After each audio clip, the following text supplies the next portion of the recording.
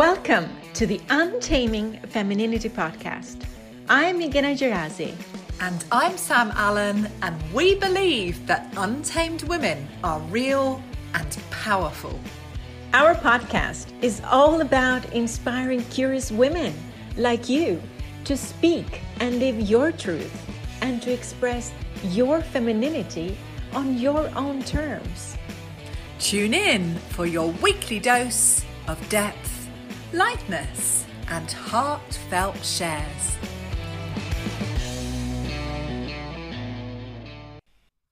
Meghana, this might sound like an unusual way to begin a podcast episode, but what I want to ask you is, what makes you angry?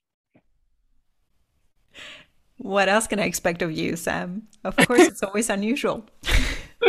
It's a guarantee. What makes me angry? Not being respected. Makes me angry injustice, unfairness, not being treated well, my voice being taken away from me, being put in a corner. What else makes me angry? Being taken for granted makes me quite angry. Respected in general, not being respected. As I hear you speak to those things, I notice how much of them is around being diminished in some way, you know? Absolutely, yeah. And, you know, the reason I was asking you about anger is I really feel like we women aren't given a great example of how to acknowledge our anger and speak to our anger. And sometimes we feel like we don't even have the right to have that emotion. I fully agree. Absolutely. You're so right about that. And I've worked a lot with my anger when it comes to expressing it. You know, because what happens usually it is an unmet need that is not being respected, right? And usually it's quite healthy to express anger or to have anger. It's an emotion that is giving some kind of information. And when it builds up and it builds up, it goes to the other extreme of becoming unhealthy. And it becomes into an aggressive or explosive expression of anger, which is the unhealthy part, right? And if we, and when I say we, myself included, would have learned quite early how to express anger quite naturally and quite healthily, it would not show or accumulate itself in the body and having to work with a therapist and coaches with anger. Yeah, I hear you. And I think that's the fear, isn't it? It's that accumulation makes it feel like a very toxic, live, too big feeling to channel in a way that's safe. And I think that that's what stops people from expressing it and then adds to an even bigger buildup, you know? Yeah, absolutely. And what about you? What stops you from expressing it? Yeah, so, wow. I think sometimes it is that fear. I think it's all of the feelings that I experience are pretty big and dramatic in my world. And anger is, I'm a very warm person in my body generally, and anger then just brings this massive heat inside of me, and it feels almost like it could get bigger than me, you know, and I get scared by that feeling. So yeah, sometimes it feels easier to repress it rather than to express it. Or at least it did in the past. I have to say these days I have found some really great ways to be with anger and to acknowledge it and let it have a bit of space. So, but I do know from past experiences that at times, you know, it's built and I haven't quite known what to do with it. Yeah. I'm curious as well, like what are your ways now, how to deal with it? Well, writing, of course. So when I'm feeling really strongly and I have that anger feeling rising, letting it out through words is cathartic for me. And just kind of like brainstorming or brain dumping, to use a rather delightful expression, onto the page without trying to make a pretty poem, but just like exploding the language out is of help to me. And also then taking that a step further, actually reading the words aloud and, you know, letting the energy of the words come out of my mouth physically. That helps.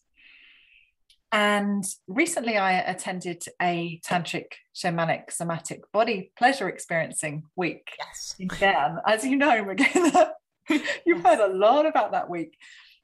And one of the de-armoring processes that the leader took us through was really powerful. And she showed us various movements that you could do with your body that would allow for a release of a given emotion. And one of these techniques was a tantrum, like literally like a baby, like a child. You lie on your back, you have your knees raised, and you begin using your hands one after the other to make fists. And you bang the floor with your fists, and you do a tantrum, like banging the floor with your legs at the same time. And I believe that something about that childlike release of a primitive emotion done in a safe context on a yoga mat at a chosen time allows the system to get rid of that anger, to express some of it, and in a safe way. That sounds quite powerful, actually. Yeah. Yeah, that's great. Like how I sometimes go to boxing classes or kickboxing. Or as my therapist says, you know, take a pillow and punch it. Yeah. Yeah. What does that do for you when you're doing your kickboxing or punching or, you know, punching the pillow? It's the transference, I guess, from my body, the freedom, the freeing of that stuck emotion in the body and it coming out, Yeah. right? It being expressed. And usually it's so funny, like I can experience it when it's out, because of course sometimes it's associated with also other types of emotions, you know, like there is an anger, sometimes it's a cover for all other emotions, right? So there is sadness and grief and all that involved. So yeah, so I would usually cry after that. I so feel you. I had a similar experience again on retreat where there was some anger coming up in an activity. I felt it rising and I did the tantrum. I was doing all the right things. And it really did work because, you know, you speaking of the tears, literally when I'd done that anger release, I could go lower down into the sadness that was below it. And so tears were flowing and great healing came from that for me. And I do totally agree with you that beneath anger is almost always deep sadness, you know? Yeah. Yes. But it's funny how easy it is to accumulate it as well. And have you ever had that experience of withholding anger and noticing the impact of that? Yes. I do that quite a lot, actually, because I feel sometimes it's not about the other person, what they're doing, but it's like what trigger they're pushing, right? So I would rather take some time off and by myself to figure out what it that actually is and come back from a more empowered place. So it's more like doing a little bit that work on myself and then going back to the person. And I would say there is a timing involved there as well, because sometimes if things are just said in the spur of the moment and then it's just released and it doesn't become bigger. But as I see it, there is a clarity that needs to be established with myself in terms of, okay, this is only about this and it's not something else, right? So it's not something else that's being triggered by this person, but it's only the thing that this person is doing that is causing or it having the impact on me that I'm responding to, right?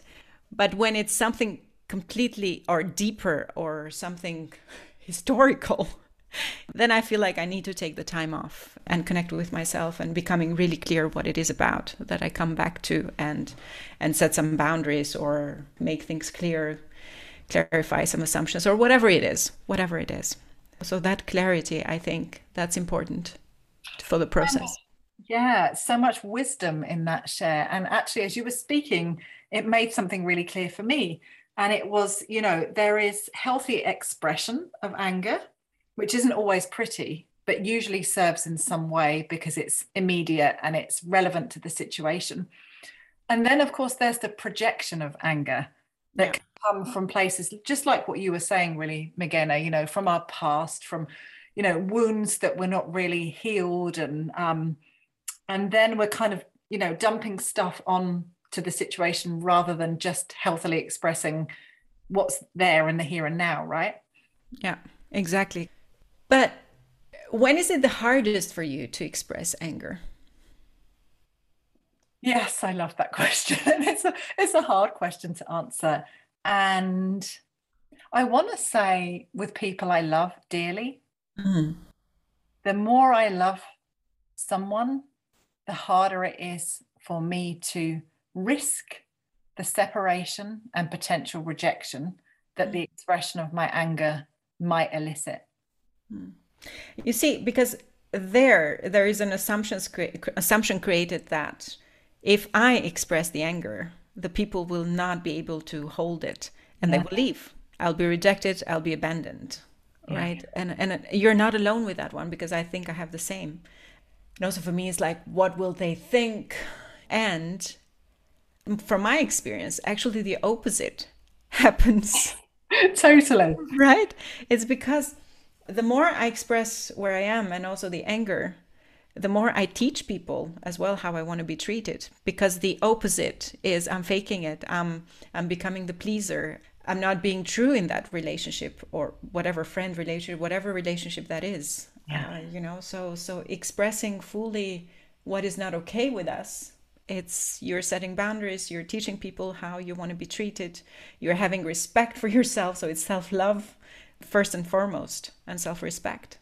Yeah, I love what you're saying there. And it's kind of scary when we do it, isn't it? Because it's like, wow, I feel like I'm putting myself really on the line here because I love you dearly. This has pissed me off and I need to name it, actually, for the sake of myself and you. Feels frightening. And yet mainly, like you say, the impact is that if that person loves us as we love them, they're just going to be grateful, even if it's hard to hear. And they're going to feel the heart and the love and the transparency in that, you know? Yeah, exactly. So, ladies, and us included, let's express anger in its healthy state, because the more we keep it, the worse it gets. Totally. You know, I had a few experiences in groups prior to, actually during the leadership journey, where maybe it was an anger rising or a feeling rising or whatever, or just a knowingness. And I would be in this pattern of feeling it rising, feeling a bit frightened of that, and just holding it, and it being felt anyway without me articulating it, but it having not such a good impact, because it was like it was in the space, but it wasn't being named or articulated by me. And so I think that's the flip side of what you've just said there, is like, if you don't do that, then actually what you think might be somehow saving face or, holding back for the sake of good or whatever, it might not actually be having that impact. It might be still present, below the behaviors and between the words. Yeah, absolutely. Because your energy speaks louder, right? Yeah. And also it feels like it's more like a passive aggressive behavior, rather than being true to who you are and what you're feeling, and paying respect to yourself and also others involved. So, and you're doing a service to everyone, right? Because if there are sensitive people, and if they know you well, people can sense it, how you are, even though you're not speaking up. Yeah. Thank you for listening to the Untaming Femininity podcast. Join our inspiring tribe of women on Facebook to experience deeper connection with yourself and to feel the empowerment of female solidarity. Tune in next Sunday for your weekly dose of depth, lightness, and heartfelt shares.